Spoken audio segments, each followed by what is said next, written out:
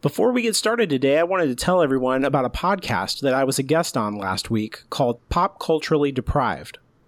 The podcast is by our dear friend, Mandy K. Ottaway. She watches or reads cult hits and classics from pop culture for the first time and then discusses them with a superfan. Matthew Vose is her pop culture Sherpa and co-host.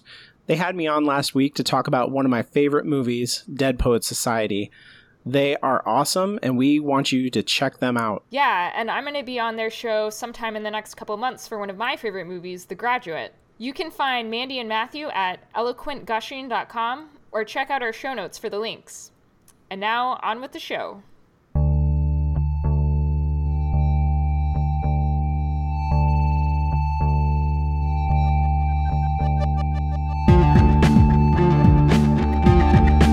I'm Anya, aka Strangely Literal. And I'm Alan, and this is Shadows and Shamblers. Please stand as you are able for this week's reading, which comes to us from the book of Zariah Virchaniah. Truth is not what people want to hear. Now you may be seated. This week we watched American Gods Episode 2, The Secretive Spoon. So what did you think, Alan? It's good. It's very, very good. Yeah, I thought so too, actually. Yeah, this was way better, right? I loved it. I feel like it had less to do, right? The premise has already been established, so all it really has to do is tell its own story, which is a much easier task. But yeah, I felt like the pacing worked better. Everything just felt like it made a lot more sense. And in particular, I felt like we got a much better look at the character of Shadow in this episode. And I felt like his character had a lot more emotional depth, and Ricky Whittle got to do a lot more acting. Totally. Yeah.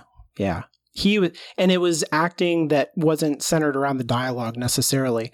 It was a lot of acting like on his face and his body posture. Yeah, it was fantastic. I loved the transitions between humor and drama.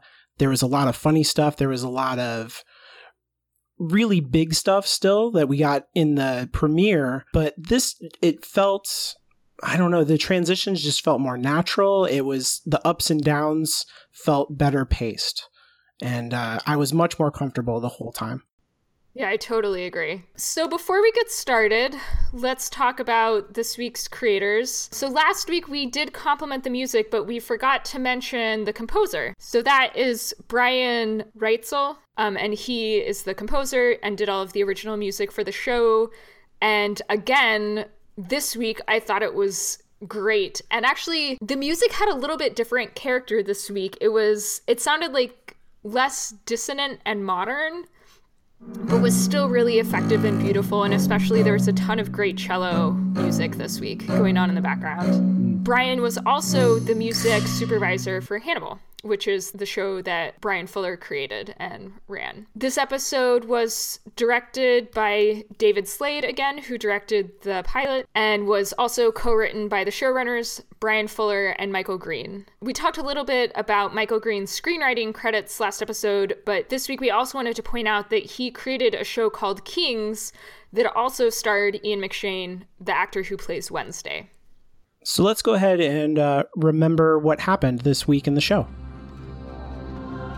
In 1697, a slave summons Mr. Nancy to help him escape. Instead, the god convinces the slaves to kill their captors and themselves, leaving him as the only survivor to wash onto the American shore. In the present, Shadow tells Wednesday about the technical boy and dreams of his dead wife. In the morning, Shadow cleans out his old house and finds proof of Laura's affair. Mr. Wednesday picks him up when he is done, and the two head toward Chicago. When they stop for supplies, the televisions start talking to Shadow. The goddess Media offers Shadow a chance to follow her, and warns that if he isn't careful, he will end up as a sacrifice. Meanwhile, Bilquis continues to gather victims and power as she contemplates all she has lost and might yet regain. Later, Shadow and Wednesday come to the home of the Zariah sisters, who agree to host them for dinner. When their brother, Chernabog, comes home, he demands that Wednesday leave. He challenges Shadow to a game of checkers. Shadow proposes a bet. If he wins, Chernobog must join them. But when he loses, Chernobog prepares to claim his prize, Shadow's life. So I want to start off by talking a little bit about depictions of gender in the show, and male and female characters generally, and then male and female gods and goddesses specifically. So it seems to me like the show is saying something about gods and goddesses and the different things that feed them. So we've seen thus far depictions of 3 masculine gods: Odin from the Viking prologue in the first episode, and then in this episode, Mr. Nancy on the slave ship, and then Chernobog. And all 3 of them seem to be really fed in some way by violence. So the Vikings, in order to get Odin's favor, are just slaughter each other. Anansi seems to be getting something out of encouraging the slaves to slaughter all of the people on the ship. And, you know, regardless of how you feel about whether the slave runners deserve that or not, Anansi seems to be getting some benefit secondhand out of this violence. And then Chernobog also seems to really get a lot of pleasure out of killing the cows and anticipation of killing Shadow. And then sort of on the other side, Bilquis is really the only goddess that we see gaining power or being worshipped in any way, and she's being worshipped through sex.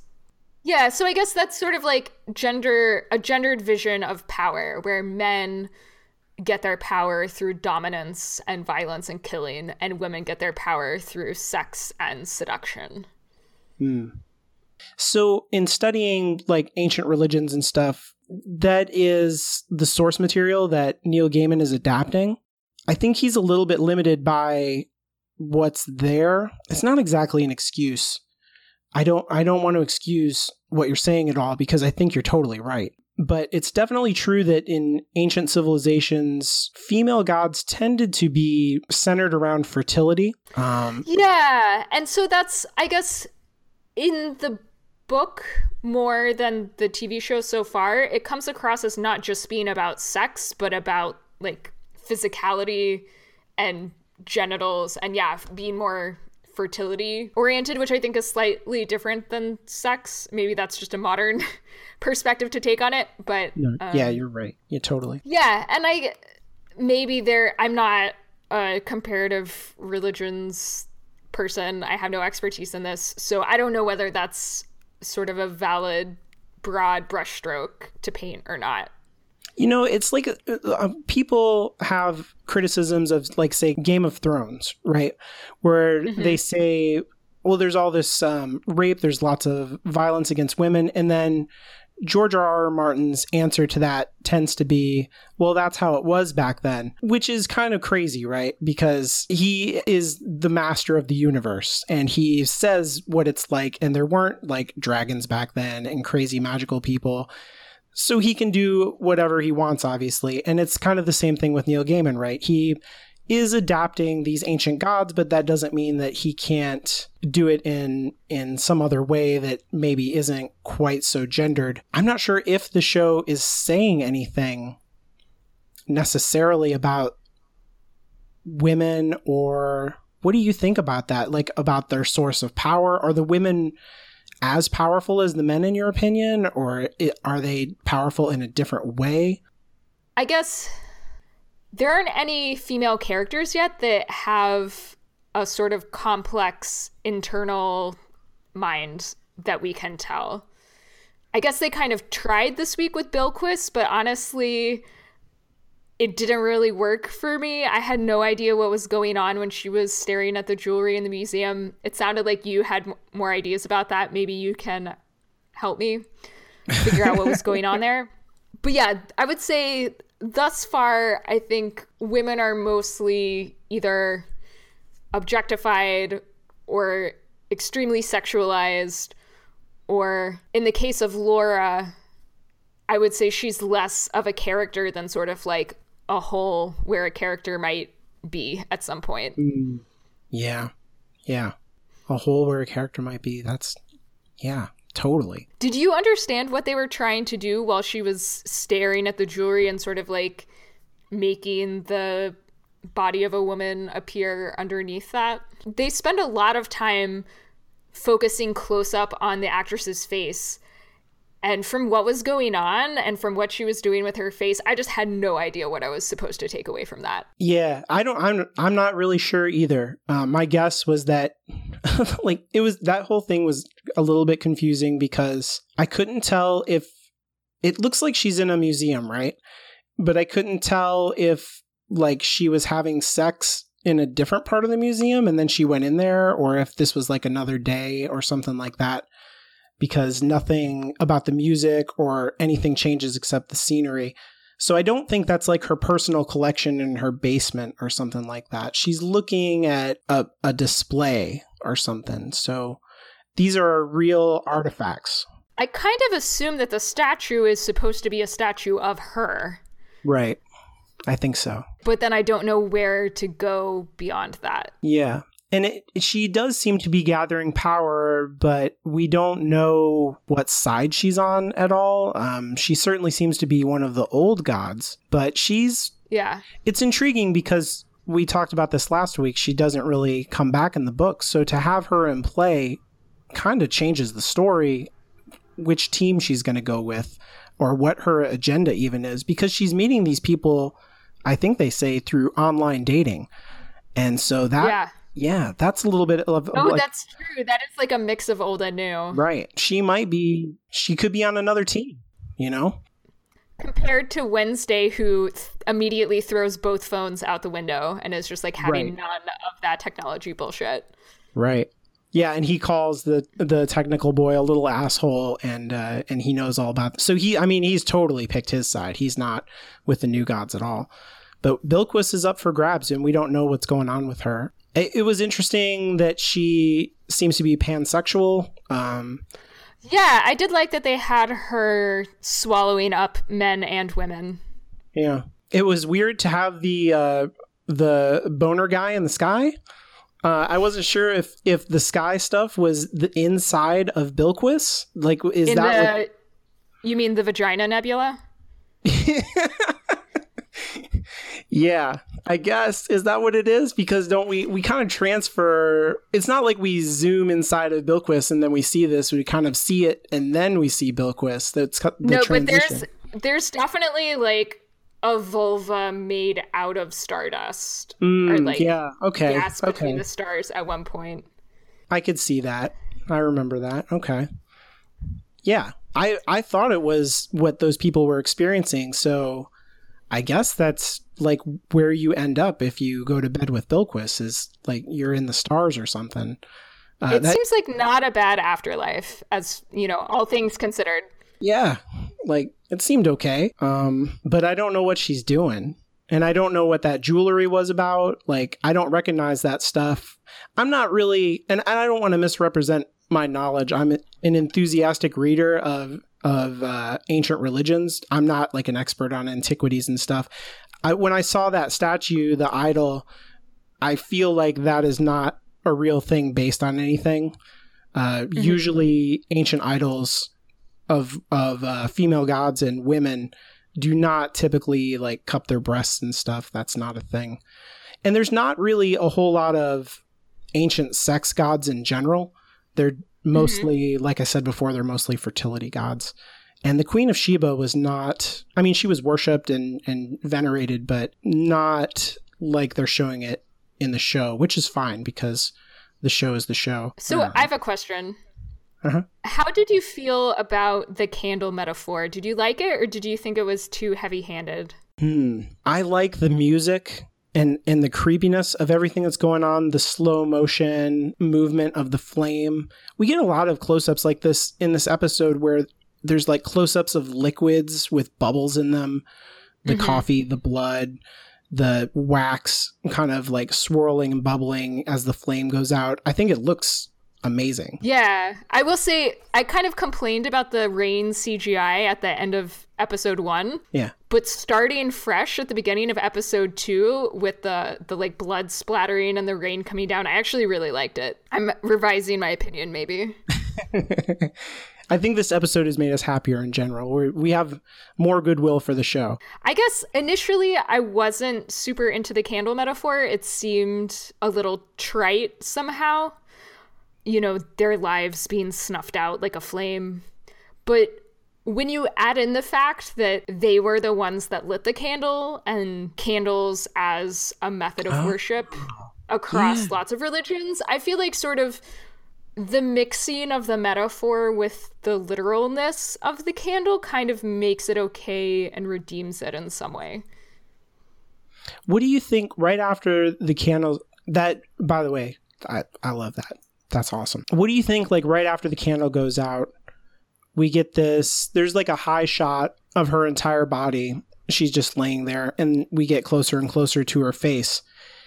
And she looked like really sad to me. It seemed like a moment of vulnerability to me, like after she was so powerful. I wasn't sure if she's like missing the thrill of worship, or if she's tuckered out, or if she's like unhappy with herself in some way, or like, I only got one when I used to get 30 or something. Like, what do you think is going on there when we get a close-up of her face? You know, I didn't really think that much about it. I think I just sort of assumed it was a God-sized version of Afterglow. Okay. Did she look happy to you? She doesn't look happy, but she kind of looks peaceful. Okay. I don't know. I'll have to go back and watch a second time or a third time. I was just trying to interpret it. We get no dialogue, you know, in the whole thing. And there's no, it's real mysterious what's going on with Bilquis. They're not tipping their hand very much. Yeah. But I know, to me, she looked sad, and it made me think of Shadow in his bed earlier.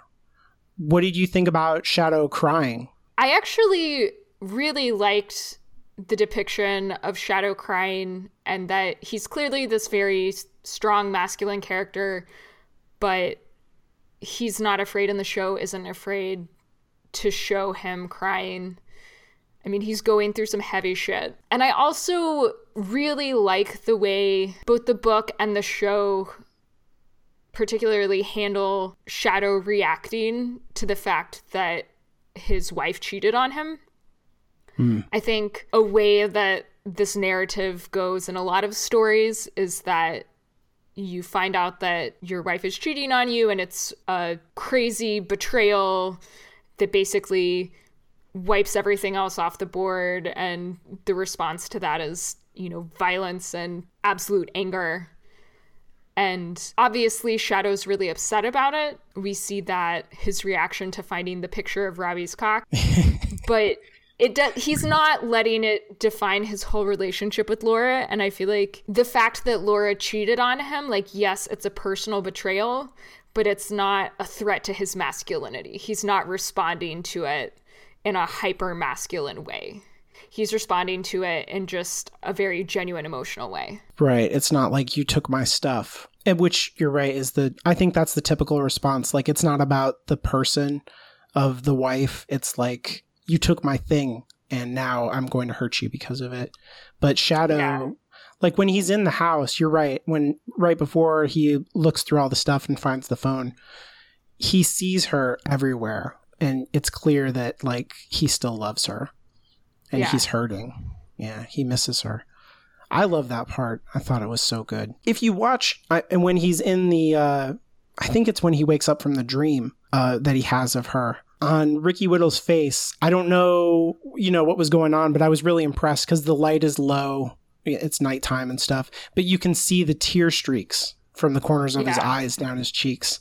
And I was like, oh, that's so good. He was crying in his sleep while he's having this dream. I love it. That was great. So now that we've talked a little bit about men and women and how they're portrayed, I'm curious what you think about the way the show represents sort of the male gaze and the female gaze from the viewer's perspective, because obviously Bilquis is a beautiful woman and we get to see a lot of her body in the show. Mm-hmm. And that's something that's really highlighted. And then I guess the counterpoint to that maybe is this kind of gross picture of like just a disembodied dick, which I think the general consensus is that like even people who are really into dick in other situations, like just the dick pic doesn't really do it for most people. Right. Or particularly most women. And I guess we do get a little bit of a female gaze on Shadow. Like he also is a very beautiful man, and the show doesn't shy away from showing his physicality. Yeah, he takes a bath naked. Yeah. I don't think we get to see everything, but we see most of them. I mean, I think in general, women are being objectified a little bit more than men, but this feels so standard to me in the culture that like this show is par for the course, I would say. We do get a little bit more with Shadow, but I don't think any other male characters, we're not really sexualizing them to the degree that like we see when we see Laura through Shadow's eyes. She's kind of, it's not hypersexual, but she's splayed out on the bed and she's looking at him longingly, and she's a little bit sexualized as well, I think. What do you think about that? Do you think it's more, or do you think it's the same? No, I mean, I kind of agree with your take that it's not super progressive, but not super regressive either. I guess we'll kind of have to see going forward. I'm going to be disappointed if by the end of the show, there's not some glistening god with a six-pack that gets objectified at least half as much as Bilquis. Right. But I'm going to give them some time to throw that in. Maybe the technical god is going to rip his shirt off. He's not going to be as skinny as he looks. He's going to look amazing. Is that progressive? Do you think necessarily if we get like an equally sexualized gaze on men as we do on women, or would it be more progressive to focus on character over body and image? I mean, I think you want to do both. Mm-hmm. I agree. I mean, I guess sort of going back to last episode, I think the way that Audrey was portrayed was really nice, because I mean, she's trying to get Shadow to sleep with her, but she stays clothed the whole time, and it's not sexy in the moment, and they could have done that a very different way. And it's all about her pain, right? It's all about what's going on inside of her. That's a really good example. Yeah, that's what I want. I don't mind there being sex and naked people. It can't be the focus. You know, naked bodies can't get you through. They kind of do this on Game of Thrones. We keep bringing up Game of Thrones. I don't know why we're throwing Game of Thrones under the bus. It's a fine show, but I mean, they do this on Game of Thrones, though, right? It makes sense to use Game of Thrones as a point of comparison because it's a prestige show on a cable network. Yeah. And it's fantasy. It's like the most well-known fantasy show at this point. If Game of Thrones didn't exist, I do not think American Gods would exist. Totally. Yeah. Yeah, you're right. And they do that on that show, right? Where there's just naked people for the sake of naked people. And it's like, they're just off in the background. They're just doing it. And it's like, yeah, HBO, man, adult show. This is for grown-ups, right? And it's like, yeah, but I really want to know, like, about people's pain and joy. They can have sex, too. That's fine. But it's a little bit boring. Yeah, at least with Bilquis, I mean, that is the point to some extent. Like, it's sort of, for her, sex isn't in the background. It is the foreground. And so that kind of redeems it as long as they end up doing something with it in the long run. Right. Yeah, it's about power for her. Yeah. So I wanted to talk about one of the other big themes that we approach in this episode. There is a lot of talk in this episode about lies and lying versus the truth and versus like objective reality. Shadow has like an entire freak out when he goes to Walmart, right? Where media talks to him and he's like, what is going on? And he comes back to Wednesday in the diner and he's like, what is happening? Like, Lucy, talk to me. This is not okay.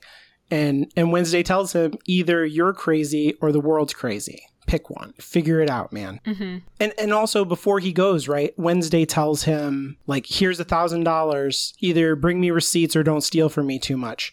And he's like, I'm not going to steal from you. And he says, if you can't take care of yourself, how are you going to take care of me? Wednesday wants to be lied to. It's surprising and bizarre, and I love it. Well, but he wants to be lied to in a very predictable way, a lie that is easily seen through and anticipated. And it made me think of what you talked about last episode about a con man and knowing that you're being conned and kind of like going along with it. Like Wednesday expects him to con him, right? Yeah. It's a thread that moved all the way through this episode. I think it's really the only thing that ties the episode together as a whole, because it goes through all the way to the Checkers, where Chernabog is way more straightforward. Like if you compare Wednesday and Chernabog, Wednesday comes with gifts. He's charming everyone. He's, oh, you're a beautiful woman. And Zoria Vechinaya gives him this look like, please, man, come on. I know what you're doing. And Chernabog's having none of it. He throws the lamp at him when he's like, I got you cigarettes and cheese, man, your favorite. He's, get out of my house. I know what you're doing. You're trying to draw me back into it. I don't want it. Chernabog is super upfront, while Wednesday is very much the con man. And he's playing his games. And the Checkers, he says, oh, everybody loves chess, but I like checkers. And checkers is a way more straightforward game. It's a way more honest game in a way. You're not really going to be tricky in checkers. Mm-hmm. It's all about the moment. It's just a thread that I picked up all the way through. Did you notice this at all when you were watching the show? Not particularly, but now that you've pointed it out, I definitely agree. And I guess if the last episode was all about fucking up Shadow's life to the point in which he agrees to go with Wednesday, this episode is about having him buy into the con and this view of the world one level deeper, right? Because sort of at the end of last episode, he was like, yeah, I'll be your guy, like, pay me, I'll ride in your car with you. And then at the end of this episode, he's like, yeah, I'll play a game of checkers for my life. Right. It's a buy-in on a different level. And I guess Wednesday even says that at one point when he's talking to one of the sisters. I'm easing him into it when she says, oh, he doesn't understand our world or something like that. Yeah, he's bought the premise. I think that's why I'm more comfortable in this episode too, because he's finally like bought into the show, and now we can do the thing that we're doing and tell this story. So we're not having to climb that cliff wall. We can very nicely escalate the conflicts and introduce new characters. He knows that the world is crazy and he's accepted it. He's choosing the truth in that way, but he's also choosing to go along with Wednesday's con, which is a lie. Right. All of this stuff with the Zoria sisters and Chernabog was all folklore that was handed down by, word of mouth through stories that you would tell your children at bedtime from people who couldn't read to children who wouldn't be able to read. And the stories changed so much over time that we don't really have a good record of this stuff. But I think it's interesting to have these folklore gods as immigrants in the story, because if you think about it, like, you're never going to have a king immigrate to America, right? Yeah, you have way more to lose and not as much to gain. Right. But at the same time, it can't be the poorest people, right? Because how would they get here? So you get this weird group of people who want change but are not at the top of the pile. And those people tended to not be involved in the professional priesthood or anything like that. So they were not sophisticated religious people. They would have folklore traditions around things like leprechauns or powerful constellations.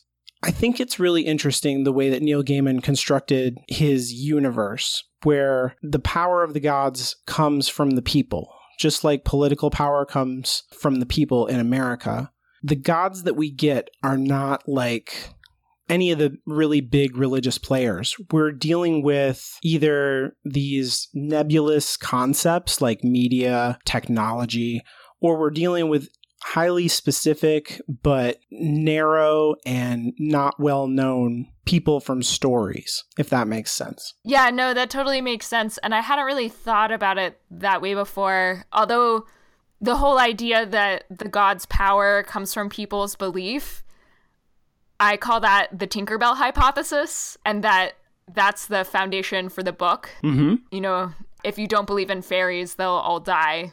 Right. So that there's some sort of power emanating from belief. But you're right, it is the gods that we see are not like the head honchos of the pantheon. And they're not the people that the aristocrats worship.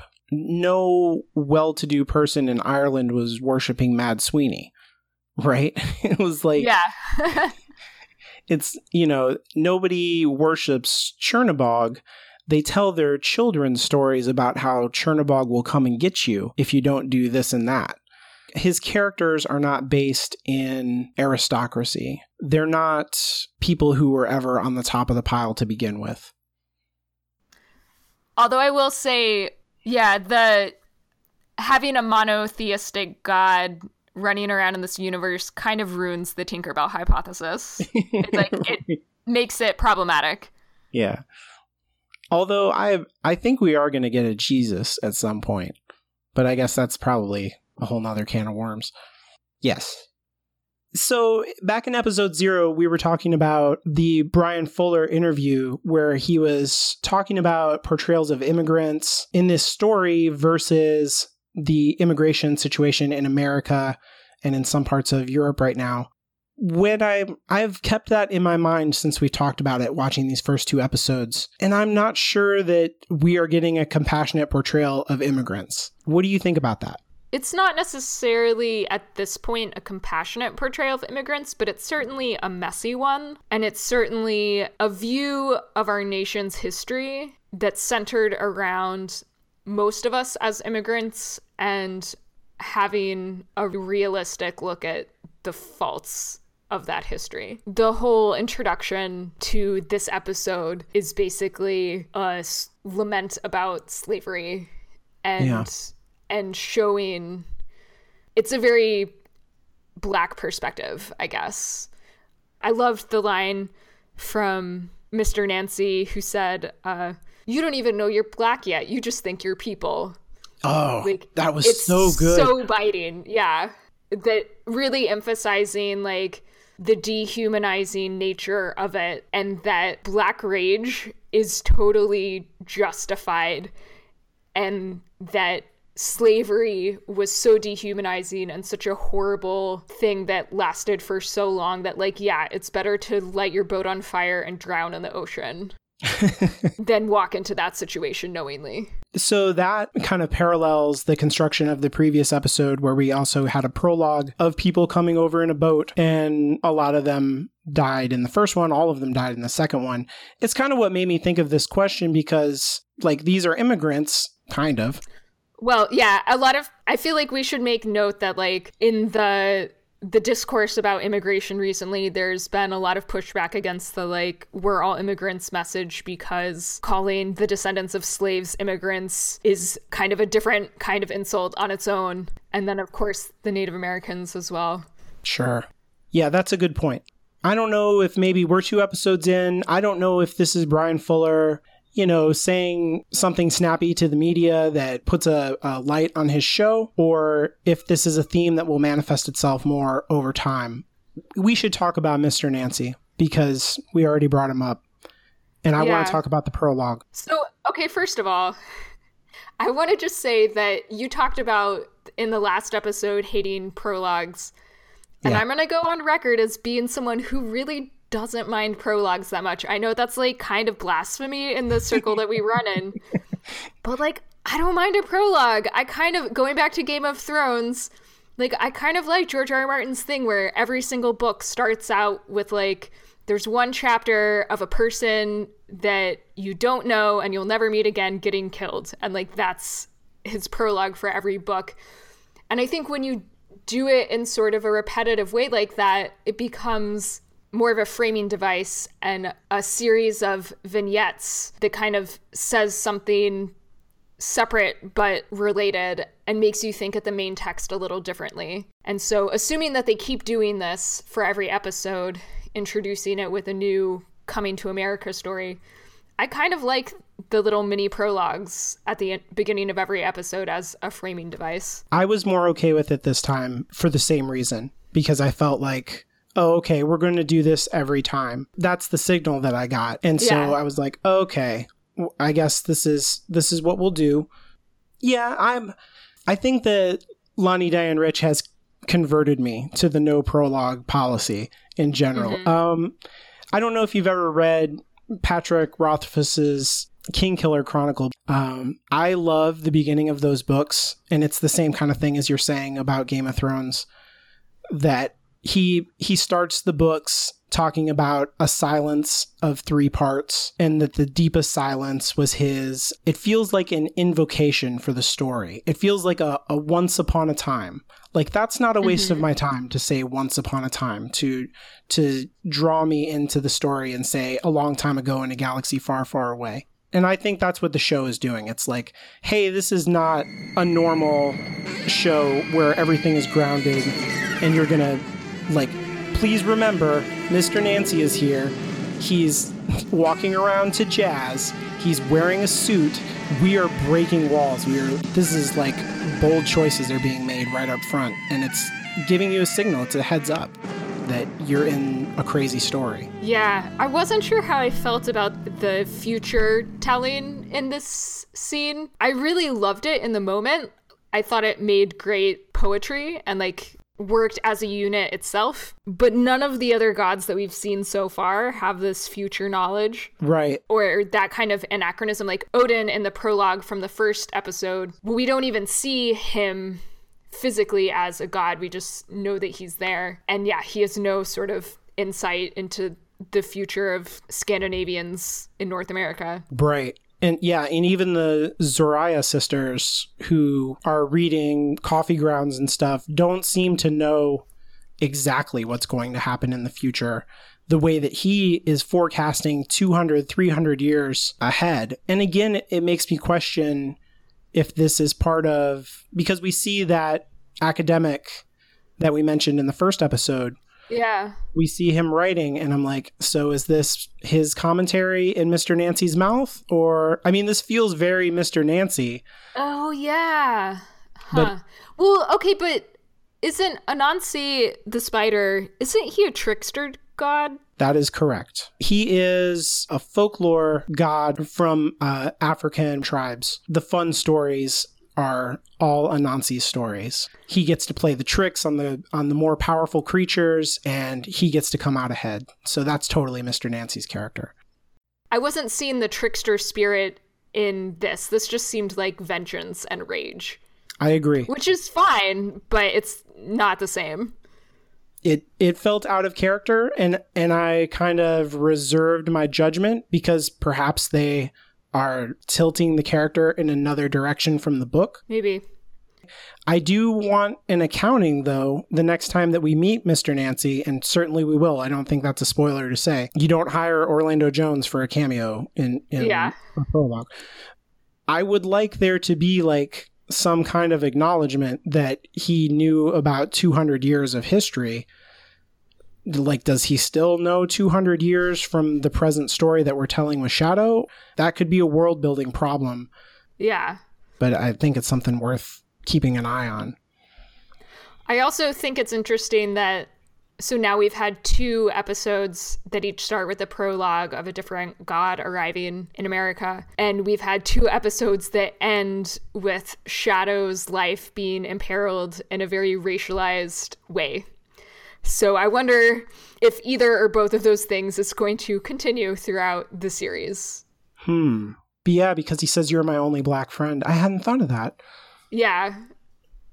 Yeah, you're right. There is kind of a cliffhanger thing going on, right? I guess that's also a prestige television trope at this point. Yeah, I almost wish that they had ended the episode with Shadow agreeing to play the game for his life, but not actually losing yet, and that we left that for the beginning of episode 3. That's interesting. I like that. Because then it puts the emphasis on the fact that he needs to make the choice, right? Yeah, it puts the emphasis on the choice, and I think it makes it more of a game changer than a cliffhanger. Yeah, I think that's right. You should be an editor on this show. I should. Let's call up Brian Fuller, give him my number. Yeah. Come on, Brian Fuller. So I'm curious what you thought about Gillian Anderson as Media or I Love Lucy in the story. And I feel like, first of all, we should just comment on, I didn't even realize it was Gillian Anderson until the second time I watched the episode. Like the first time through, I knew the voice sounded super familiar, but the makeup was so good. Yeah, she's definitely cosplaying I Love Lucy, right? And maybe the black and white kind of helps with the illusion where you couldn't quite tell it was her. That's an iconic part of the book in my mind. Like I always think about I Love Lucy talking to Shadow when I think about this book. And so I'm glad that they put it in. I really, really love this version of it compared to what's in the book. So to compare these two, in the book, it happens in a motel and Shadow is alone. And to have this happen in a public place and Shadow keeps glancing around to see like, is anybody else seeing this? Am I losing it? There's like a tension to that it was so interesting. And her performance was really good. She has this dark edge to her. There's something that's almost flat about it. Like she's trying to be persuasive and seductive, but not actually succeeding. Yeah. It feels almost mechanical in a way, which irritated me at first. And then I realized like, oh no, wait, that's probably on purpose. And then the second time through, I actually really loved it. I love too in the shopping scene how we see him pick up all of these items and we don't know what they're for and he doesn't know what they're for and it all just seems so random. And then as they're handing out the gifts to each person, like suddenly it all makes sense. And it sort of like is clicking for the viewer at the same time as it is for Shadow. Chekhov's romance novel. Yeah. I love how Zoraya Uternaya doesn't say anything the whole time, but her face is just so perfect. I really like that moment where she sees Shadow and she like kind of jumps because he says he'll go to the store with her and then she looks at the book and looks at him and she's all embarrassed. And Cernabog was so good. I mean, he's so gross, but he's just so magnetic. Like you can't take your eyes off of him whenever he's on the screen. Are you familiar at all with Peter Stormare? No. He's the actor who plays Chernabog, and I know him from Armageddon. He was like a crazy cosmonaut. Oh my god. I totally remember that. I watched that movie a lot growing up. Yeah, that's the same dude. Okay. He's in Fargo. He plays a psychopath. So this is kind of like his shtick, right? He's the crazy guy. But Chernabog, he is kind of a fixture in American culture, though. And I was aware of him before I ever read the book. Like when I read the book for the first time, I was like, oh, it's the guy from Disney Fantasia. Wait, where in Fantasia is he? I don't know the specific song. Maybe I'll throw it in the show notes. But there's one part of Fantasia, it's very scary. For like a Walt Disney thing that he actually made himself. There's like this satanic looking beast. He's got burning eyes and he's all black. But in Slavic mythology, there's not much known about him in general. Chernabog is not like, it's more of a name and there's not like good lore. Oh, I was just going to say, he goes on and on and on and I kept on expecting to get tired of him, but his performance is so arresting that you just don't. Oh, he's fantastic. Yeah. And I love all the little reactions that you get from everybody around the table during that whole monologue. I think that's part of what makes it work. Like Wednesday kind of does a double take as he's about to do a shot when he mentions checkers, and the look on Shadow's face. Wednesday's face the whole time as Shadow's getting into the game. Like Wednesday knows exactly where this is going, and you see like his face perk up a couple times and he's trying to give Shadow a way out, but Shadow's not going to take it. Do you think he is? I felt like he's like somehow honoring the rules of the universe or something. He's like, well, it's your choice, your free will. I can't make you do this. If you're going to enter into a covenant with a god, you have to do it yourself. Like, I see. So you think Wednesday wanted him to do it, but he has to enter it into his free will? Yeah, like when he's taken the drinks from Wednesday in the previous episode, I feel like there's some kind of ritual going on there that we don't understand. That's how I read it anyway. I don't know if that's like officially the rules of the universe or something, but it feels like a covenant is formed. And it feels like there's some kind of bigger thing going on when he's playing that checker game, to me. Oh, no, I definitely think there's something bigger going on when he's playing the checker game. But I guess I took Wednesday's apprehension on Shadow's behalf as genuine. I thought that Wednesday didn't want Shadow to enter into the contract because he knew he would lose the game. I don't know. It could go either way. They are kind of friends, and he needs Shadow, right? Yeah. So, yeah, he probably doesn't want him to get killed. And he tells him, like, there'll be no half measures. Like, don't do it unless you're that good. Yeah. But he does it anyway. He doesn't listen. He says he's coming with gifts. I feel like that's some kind of traditional, like, Slavic thing. I don't know if that's true, but that's what I felt like it was doing. But do you think maybe he's like offering them, like, are these offerings to gods, or is it like a little both? That was how I interpreted it, more as a religious offering than as a cultural tradition. But I don't know that much about Slavic culture, so yeah, me neither. And also Cloris Leachman, guzzling vodka is fantastic. Yeah, I would watch that. Oh my god, that was so good. So, something we haven't talked about yet, and maybe we should pull the curtain back a little bit for the people listening, is we are recording these before the episodes have officially dropped, because Stars has provided us with screeners. Thank you, Stars. Yeah, thank you. Our screeners do not have the main titles, the opening sequence. So we had to go outside of the regular episode to watch the main titles, but I did want to talk about them. I'll let you go ahead and say what you think. First, what do you think about the main titles? I like them. I don't love them yet, but maybe that's just because I haven't watched them enough. I feel like titles are something that sort of, a lot of times they grow on you over time as you watch them and get used to them and associate them with the feeling of watching the show. I was somewhat pleased that the music they chose is similar to the style of the music in our podcast intro, because we chose that before the titles were released. So just sort of like guessing what it might be like. So that was nice. I think the titles do a good job blending different kinds of symbols, the old and the new, and setting up the surreal feeling of a lot of the show. I think that, the Vagina Nebula that we were talking about earlier might be more surprising if you hadn't seen the titles than if you had.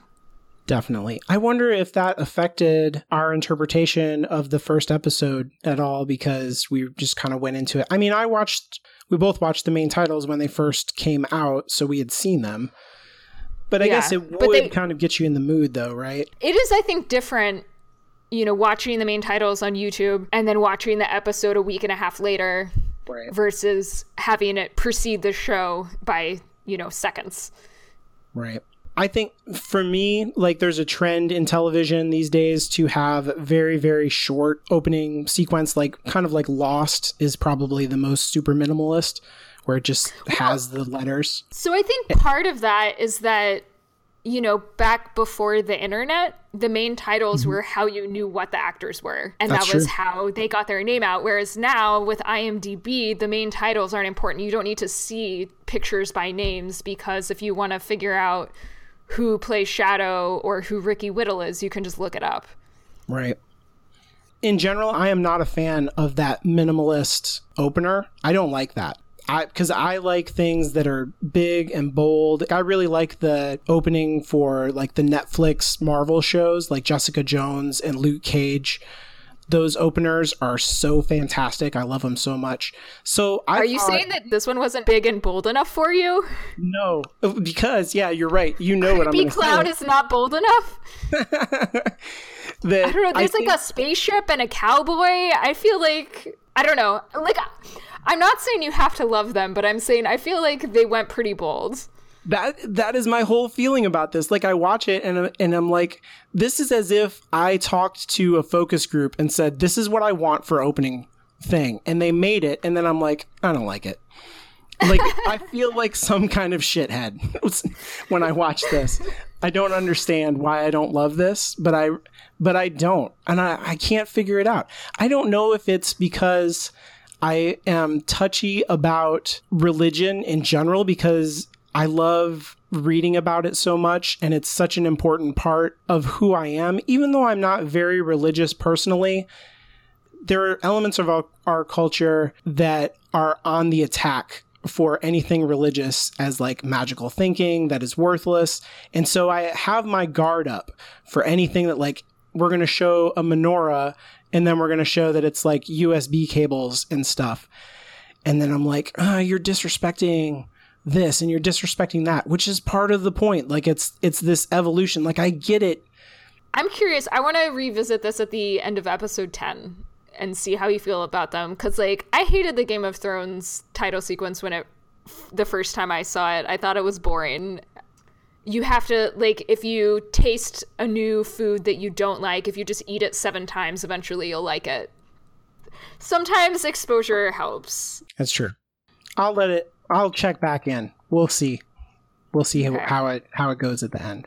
Okay, so now that we're wrapping it up, it's time to highlight one way that we think the show failed to live up to the book and one way that we think the show surpassed the book. So, Alan, what was your biggest disappointment? We talked about it a little bit. The whole thing with Mr. Nancy knowing the future makes me very worried about the world building. I want the showrunners to be careful about that. I don't want it to be swept under the rug and ignored when we see Mr. Nancy again. And I feel like there's no other way to deal with it than that. So yeah, I'm kind of with you on that. I feel like the prologue in some way kind of needs to exist outside the rest of the show, like as an alternate universe imagining of it. Yeah. What about you? For me, I'm also going to bring up something that we talked about before, just the whole thing with Bilquis in the museum. I didn't get it, and I really hope that it's something that will make more sense once we learn more about Bilquis and what her role in the story is, that maybe after we've watched the whole series and are coming back, we'll look at that scene and it'll be like, oh, that's what that meant. But right now, it didn't work for me. And it felt like a waste of time when basically everything else in the episode was so good. Yeah. And I don't know if we're just checking in with her because they feel like we have to, or if that's also a part of the structure that we need to anticipate. I mean, I felt like there were parts of the episode with her where it shows her going through all of her different, I don't know if victims is the right word, but like the people she's seducing and consuming. And I can't believe I'm saying this for the 3rd time, but Vagina Nebula. That whole surreal scene, like that worked for me, and that I thought was really good. It was just the part in the museum that I didn't like, and because she was in those other parts as well, you can't really say like, oh, well, she had to be in the episode, so we had to do that. That's true. Yeah. So what was your favorite improvement or innovation? I loved the entire thing with Shadow going back to his house and picking up all of Laura's stuff. That does not happen in the book, for one thing. He never goes back. He says he'll just leave it for his mother-in-law to deal with because he's too weirded out by all the stuff that's happening.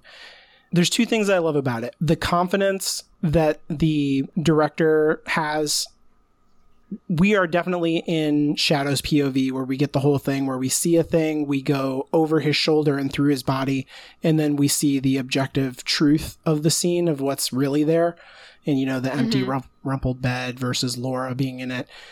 And that is all of that stuff. There's never any dialogue. It's something that you can only do in a visual medium because this is like a silent movie for this whole part. There's no dialogue at all. It's all about how Ricky Whittle's face looks, his body language, the music, and the images. And they are playing to their strengths in that scene, and I loved it. I loved every second of it. I thought it was fantastic. I really loved it too. I thought it did such a good job of communicating his emotions and his internal life as he's going through this. I mean, he's been in prison for 3 years. This is his first time back in his house that he shared with his wife, who just died. You can see him being hit with all of these memories and reliving it, but it doesn't feel heavy-handed at all or overly dramatic. And I love, too, the way it kind of sets up this confrontation between Shadow and, like, the box of stuff from the coroner. Oh, yeah. That was just, like, so well done. It was. And then that moment where he finds the cell phone, which is another one of those things we talked about, that they were going to have to account for cell phones and stuff. And you knew as soon as he touches that cell phone, you're like, oh no, he's going to go looking. Because how can he not go looking? Yeah. But he should. I mean, he has to know. Right. But it's terrible. And then when he sees it on the iPad across the room, he sees the picture, you know that it's not really there. But in his mind, that's how it is. Now he's going to see it all the time. And it was just great. It made me so much happier about the entire show. That whole sequence, I was like, okay, I completely trust these storytellers. Yeah. I'm in for it. Whatever you're going to give me. How about you? What was your favorite improvement? So one of my favorite things that was added from the book is actually something that I didn't notice until my boyfriend pointed out to me. But the whole scene when they're leaving Eagle Point and they turn off to avoid the highway, they have this whole back and forth between Shadow and Wednesday about the speed of the car. And so you know that the car is going about 70 miles per hour. And then as the camera pulls away, you see the shadow of a crow flying next to the car, and you hear the crow calling. He pointed out that that's probably one of Odin's crows. Oh. And it totally blew my mind. I was like, oh yeah, they totally stuck that in there. I should know this, the airspeed velocity of a crow, but I don't. Should you? Look that up for next time. Yeah, so I really liked that image of the crow silhouette flying along with the car, and just the acknowledgement that like, yes, there's something supernatural happening here. Crow should not be able to keep up with a Cadillac like that. Yeah. I didn't even think about that. I just thought it was like an interesting thing. But yeah, it's totally true because he's going 70 miles an hour. Yeah. Yeah. Yeah. I really liked the physicality of the scene with Shadow taking the bubble bath. And so this is actually something that was taken from the book, because in the book, when we have the insight into Shadow's thoughts, he's thinking about the first thing that he wants to do when he gets out is take a bubble bath, which I love as like, again, a statement of his masculinity is not threatened by these kinds of things. But then when he's just such a large man in such a tiny bathtub, as a small woman, that's like not something that I had ever had to consider, that like you might just not fit into a bathtub. And he's, he's really still injured from his altercation with the technical boy. And so he's just like in a lot of pain and trying to fit in this tiny bathtub and like have this bubble bath experience. And I just love the way that was represented on the screen. I thought Ricky Whittle did a great job with that. So before we sign off this week, we want to talk about some of the feedback that we received from you, our listeners. So who do we have first?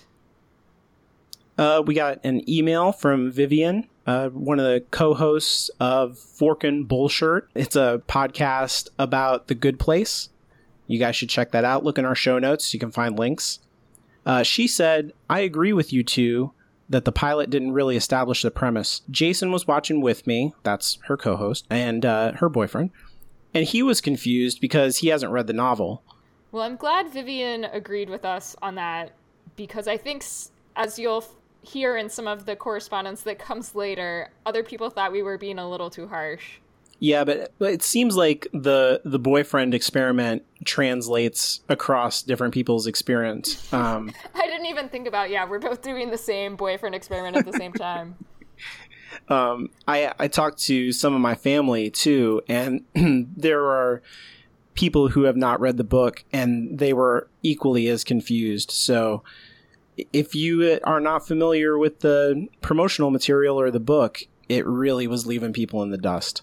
Most of the people who I talk to are actually super fans of the book, so I'm glad to hear that there are other people who felt the same way we did. Yep. So Vivian went on to say, I don't know how I feel about the change in Shadow's tone on the plane.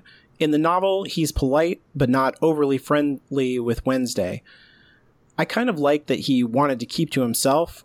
He felt more open and relaxed in the show. What do you two think? Yeah, I definitely agree that the tone is really different.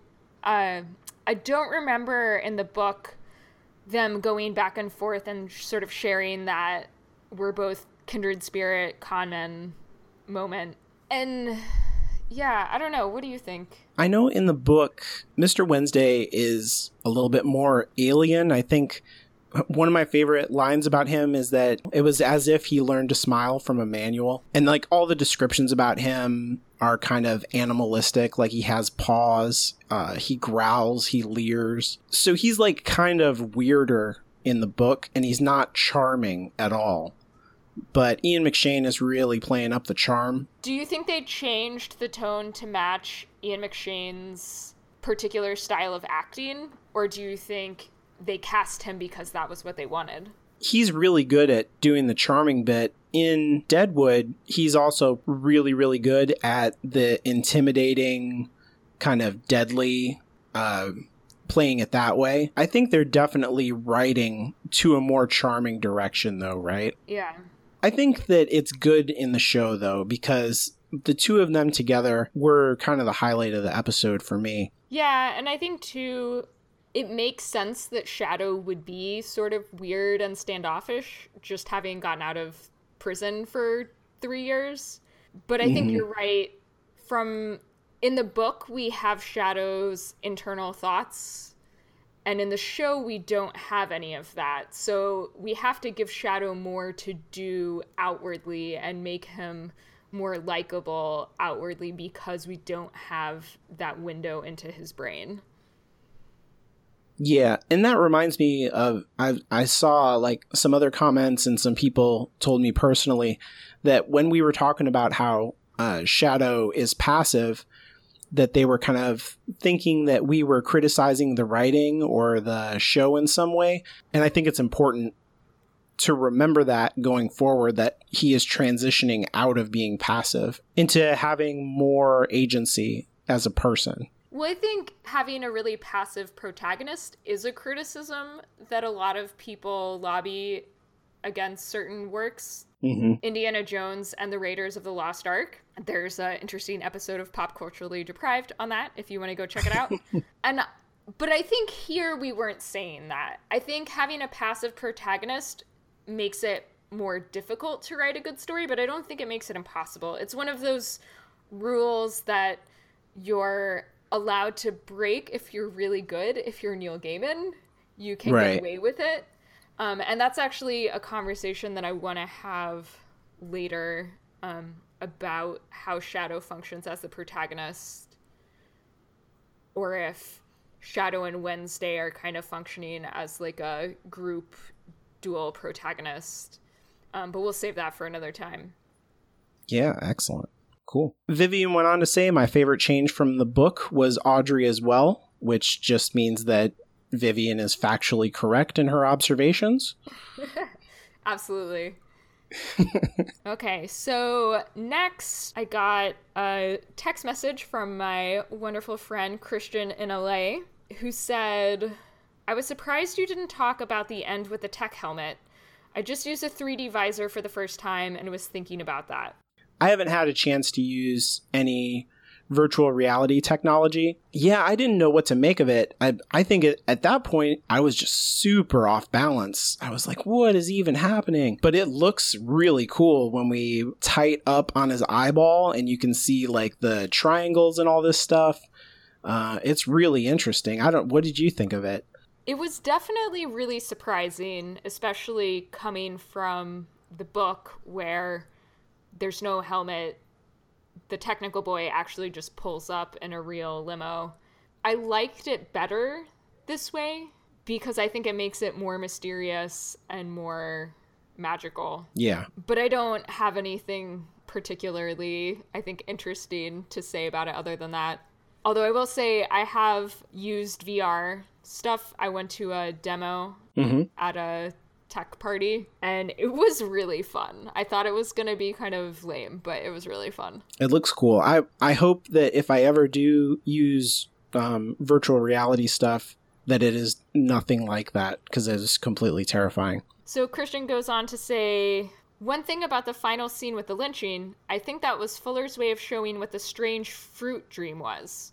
Strange Fruit being, of course, the song Billie Holiday popularized, in which the strange fruit is lynched black men in the South. Yeah, and we get a reference to that at the top of this episode. But that's correct. That's from chapter 2, and the strange fruit hanging in the bone orchard.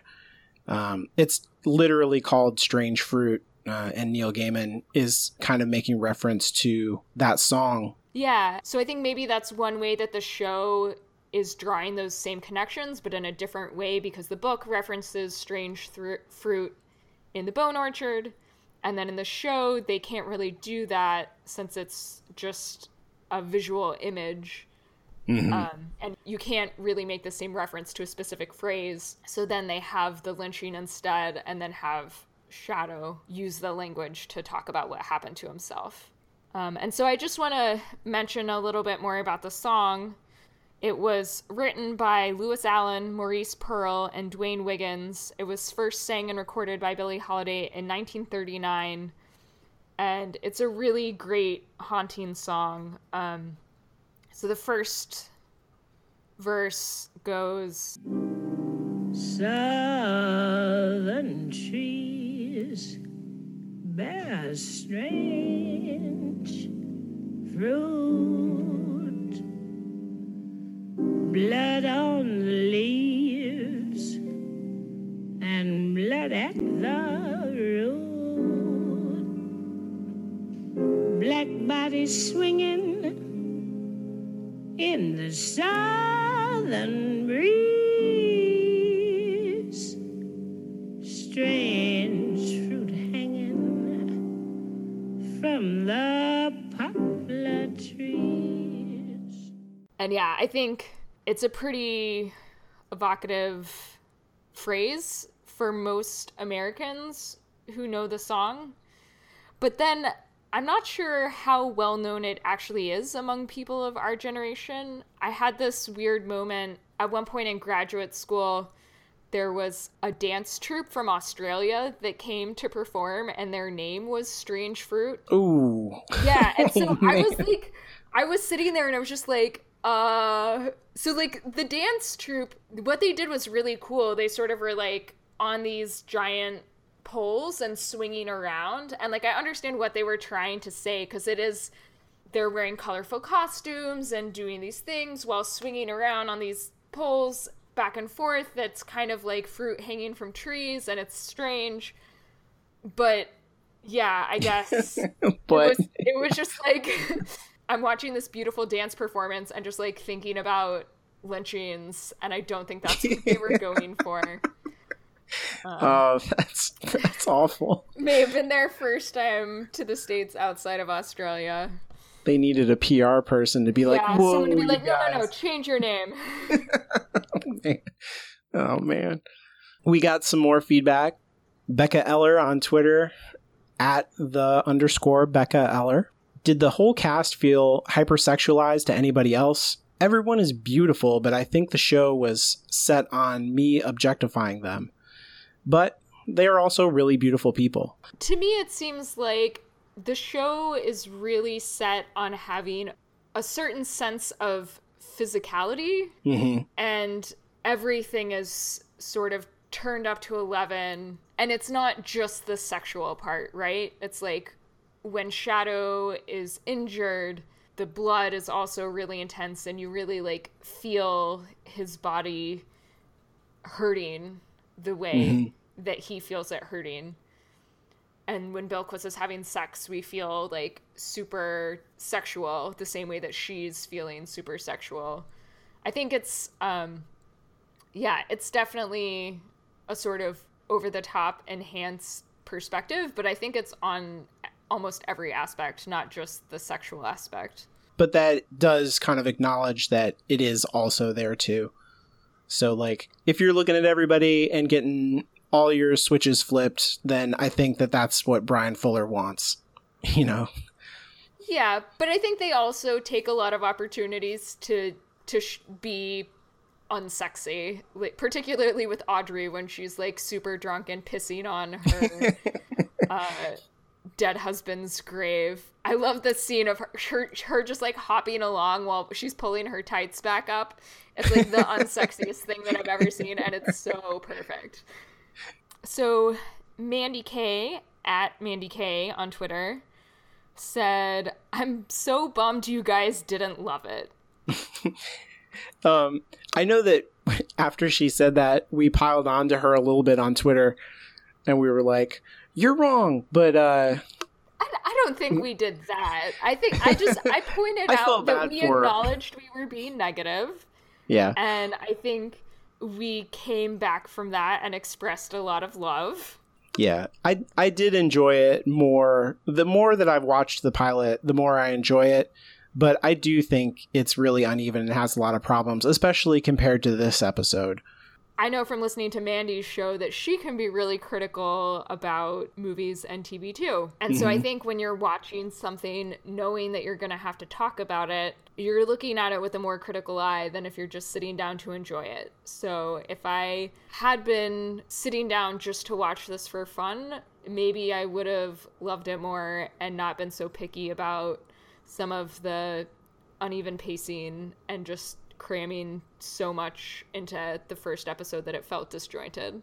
It's also worth noting, too, that you can be critical of something without that meaning that you didn't enjoy the experience of it, right? You kind of pick it apart, but that doesn't mean that you are trying to tear it down. And as our mentor, Lonnie Diane Rich, said earlier this week in a blog post, that it's much easier to criticize than to create. So creators should always get more kudos than the people who are criticizing what they made. Totally. Thank you, Bryan Fuller. Yes, thank you very much. It was great. So Mandy also said, you guys didn't talk about Bilquis very much. And I guess we didn't. There was a ton of talk on Twitter about Bilquis and about Yetide Badaki's performance, and maybe we just didn't say her name because we were afraid of mispronouncing it. And that's just us being cowards. Yes. But yeah, her performance was fantastic. But I will say, the first time I read the book, I did find it very shocking. And actually, I think the person who had me read the book and loaned me their copy of the book when I was in high school did so, I think, specifically because of that scene and because they thought I would like it. So Neil Gaiman at some point says that he included that scene in the book because he wanted to kick people out of the book who he didn't want to be there. So it was like it was like a way to freak people out. Oh my god, so it was basically like early on, like first couple chapters, like if you can't get through this chapter, like you don't need to be reading my book. Yeah, I feel like that might have the opposite function in the TV show, getting people to watch it who might not watch it otherwise. That's true. Also on Twitter, we got Jeannie at Oblindada. She said, true grief and honest drunk is not easy to perform so convincingly in response to the Audrey scene when we were doing our live tweet. And she's completely right. Yeah. Oh, I read a thing. Bryan Fuller or Michael Green put on Twitter that in that scene, when they were filming it, they took Betty Gilpin aside, and before they would start rolling, they would spin her in a circle really fast and then like push her into the scene and say go. So she was literally like dizzy trying to do her lines. Really disoriented. Yeah. That's awesome. Yeah. Also on Twitter, we had Southern Fried Scholar at Fried Scholar. She said, amazing visuals, but the gore and blood were too much for me. The best part was the music. I'd like to hear about the significance of the songs. That's a fair point, right? About the blood and gore for some people. Yeah, I think it was so cartoonish, especially during the lynching scene where we see, these like holes erupting in the Technical Boys henchmen. Yeah, I think it's much more visceral in this episode, like when Shadow's getting his side stapled and stuff like that. Oh yeah, that was that was so intense. Yeah, that's hard to watch. But in the first one, it was crazy. Like the guy gets punched in the face and he spits out like 2 pints of blood, and you're like, oh, okay. That's crazy. But as far as the music goes, I can't think of any songs that we got with lyrics other than Aiko Aiko. In the book, he quotes the lyrics to the song. Look at my king, all dressed in red, Aiko Aiko Unde. I bet you $5 he'll kill you dead, Giacomo Finae. When you just read the lyrics, it's kind of chilling.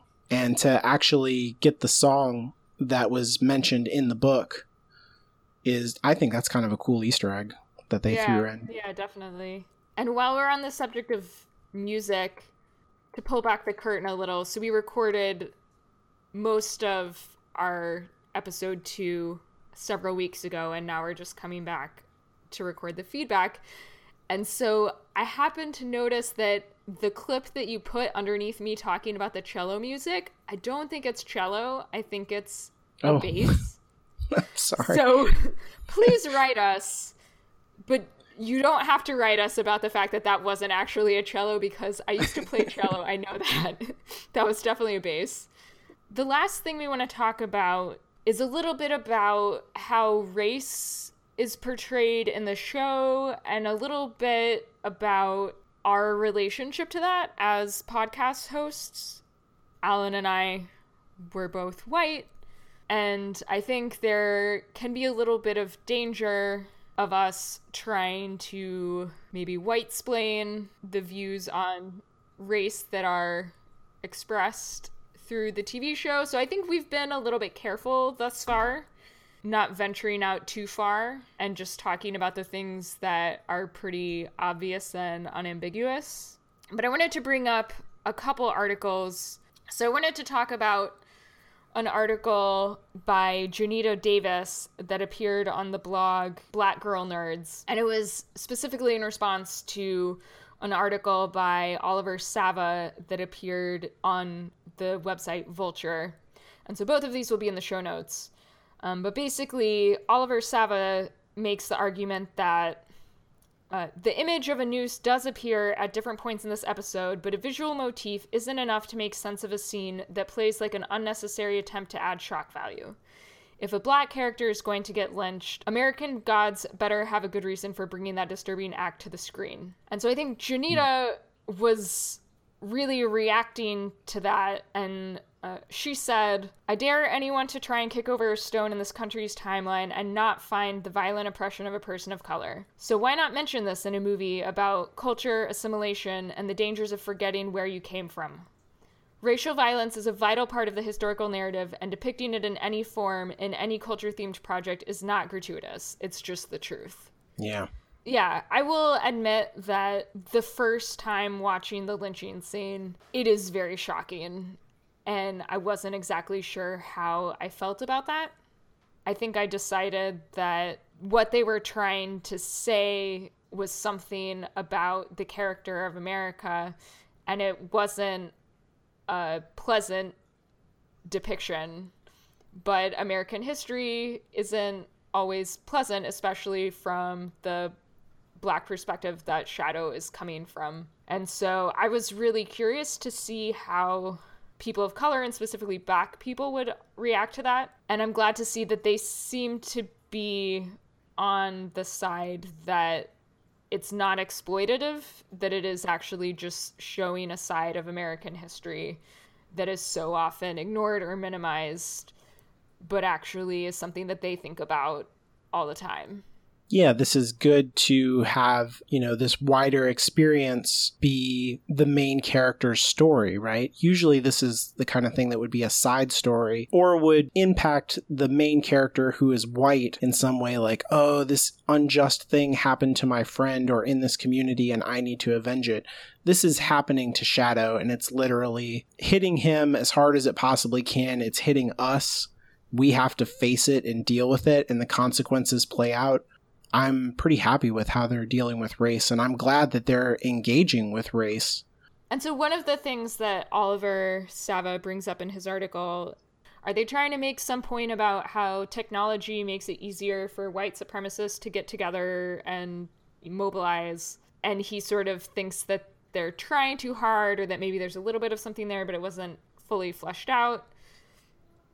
And I think that there is something to say, not necessarily about how technology aids white supremacism, but how we see the sort of like modern, technologically well-equipped culture as being anti-racist or unracist, and it's actually not. That technology and racism are not incompatible. Oh, yeah. The technical boy is like all the worst things about the internet, right? Like, he literally has faceless thugs. I mean, they're like, trolls on the internet or something. Yeah, and the entire entitled way that he acts and how he resorts to threats immediately, it's all that. I mean, that's just all completely online bullying, and his whole personality is, I think, directly comes from that. I think it's just a straight up reference to toxic behavior online. I'm trying to remember the faces of the technical boys' henchmen. They're not all the same shade, right? They're like a little bit, some of them are darker than others. Oh, I don't know. I'm not sure. I don't think they're all super white. Like, I'm wondering if there's something subtle going on there about colorblindness and how, like, that's not actually productive or helpful in any way and actually just masks, like, horrible racism and violence. Mm-hmm. I did see something, and this is maybe a little bit of a tangent, but I think it's correct, that his henchmen are like a direct reference to A Clockwork Orange and the outfits that those guys wear when they're going around town beating people up. So maybe their look is more influenced by that than any kind of particular meditation on, oh, we need to make them all super pale. We might be stretching the scene and the metaphor a little bit thin, but there's no doubt, right, that this is racially charged. Yeah. Okay. Well, I guess we'll just have to keep an eye on that going forward, and I'll keep trying to highlight articles by people who might be better equipped to tackle this subject than we are. There was also an article on IO9 written by Catherine Trendacosta that was talking about a similar theme in the form of cultural appropriation. And in the article, she points out that Bilquis is basically an immigrant to America, and that she was more important in her home country than she is in America. And now she's reduced to kind of like begging for worship online and tricking people. Mm-hmm. Whereas she used to be like bedecked in gold and jewels like we see in this episode. And the actress, Yetide Badakai, said, sometimes there are feelings of loss that occur because she herself is an immigrant who's a naturalized American citizen. And she said, that might be surprising to some people, but there are feelings of guilt at times. Sometimes you feel like you've escaped a bad situation from your home country. And I've talked to a lot of people that say, yes, in the old country, I was a brain surgeon or whatever. And now they're doing something very, very different in America. So it's kind of interesting the way that there's like an interplay, right, between how great and venerated these gods were in the old country and how now they're like scrappy, poor, they're, they're way down on their luck and they're barely surviving. And that kind of translates to the immigrant experience to a certain degree. Yeah, I totally see that. And I will have all of those articles in the show notes so that you can click on them and read them yourself. And I highly recommend that you do. They're both excellent articles. And we will try and point you guys towards really thoughtful pieces as we go through episode by episode, because we're reading about this stuff and, we're trying to expand the way that we interpret the text as we go along too. So we want to include you guys in that. Okay, well, I think that wraps us up for this episode. I'm Anya, and you can follow me on Twitter at StrangelyLiteral. That's strangely, and then LITERL. I'm Alan, and you can follow me on Twitter at ChipperAlan. You can follow the show on Twitter at Shadow Shambler, and visit our website at shadowsandshamblers.com for news and episode reviews. If you'd like to leave us feedback or you want to tell us something about Slavic culture and mythology, you can visit shadowsandshamblers.com/contact or send an email to contact@hallowedgroundmedia.com. Join us next week for episode 3, Head Full of Snow, and use the hashtag Shamblers to live tweet with us on Sunday night. Don't forget to rate and review the show on iTunes. Because if you don't, you'll have to play us in checkers, and nobody wants that. No, but seriously, we're currently ranked 13 out of the approximately 30 American Gods podcasts on iTunes, and that's all thanks to you guys for rating and subscribing to us so far, but let's see if we can move on up that list. Shadow and Shamblers is a Hallowed Ground Media production and is released under a Creative Commons non-commercial share-alike license.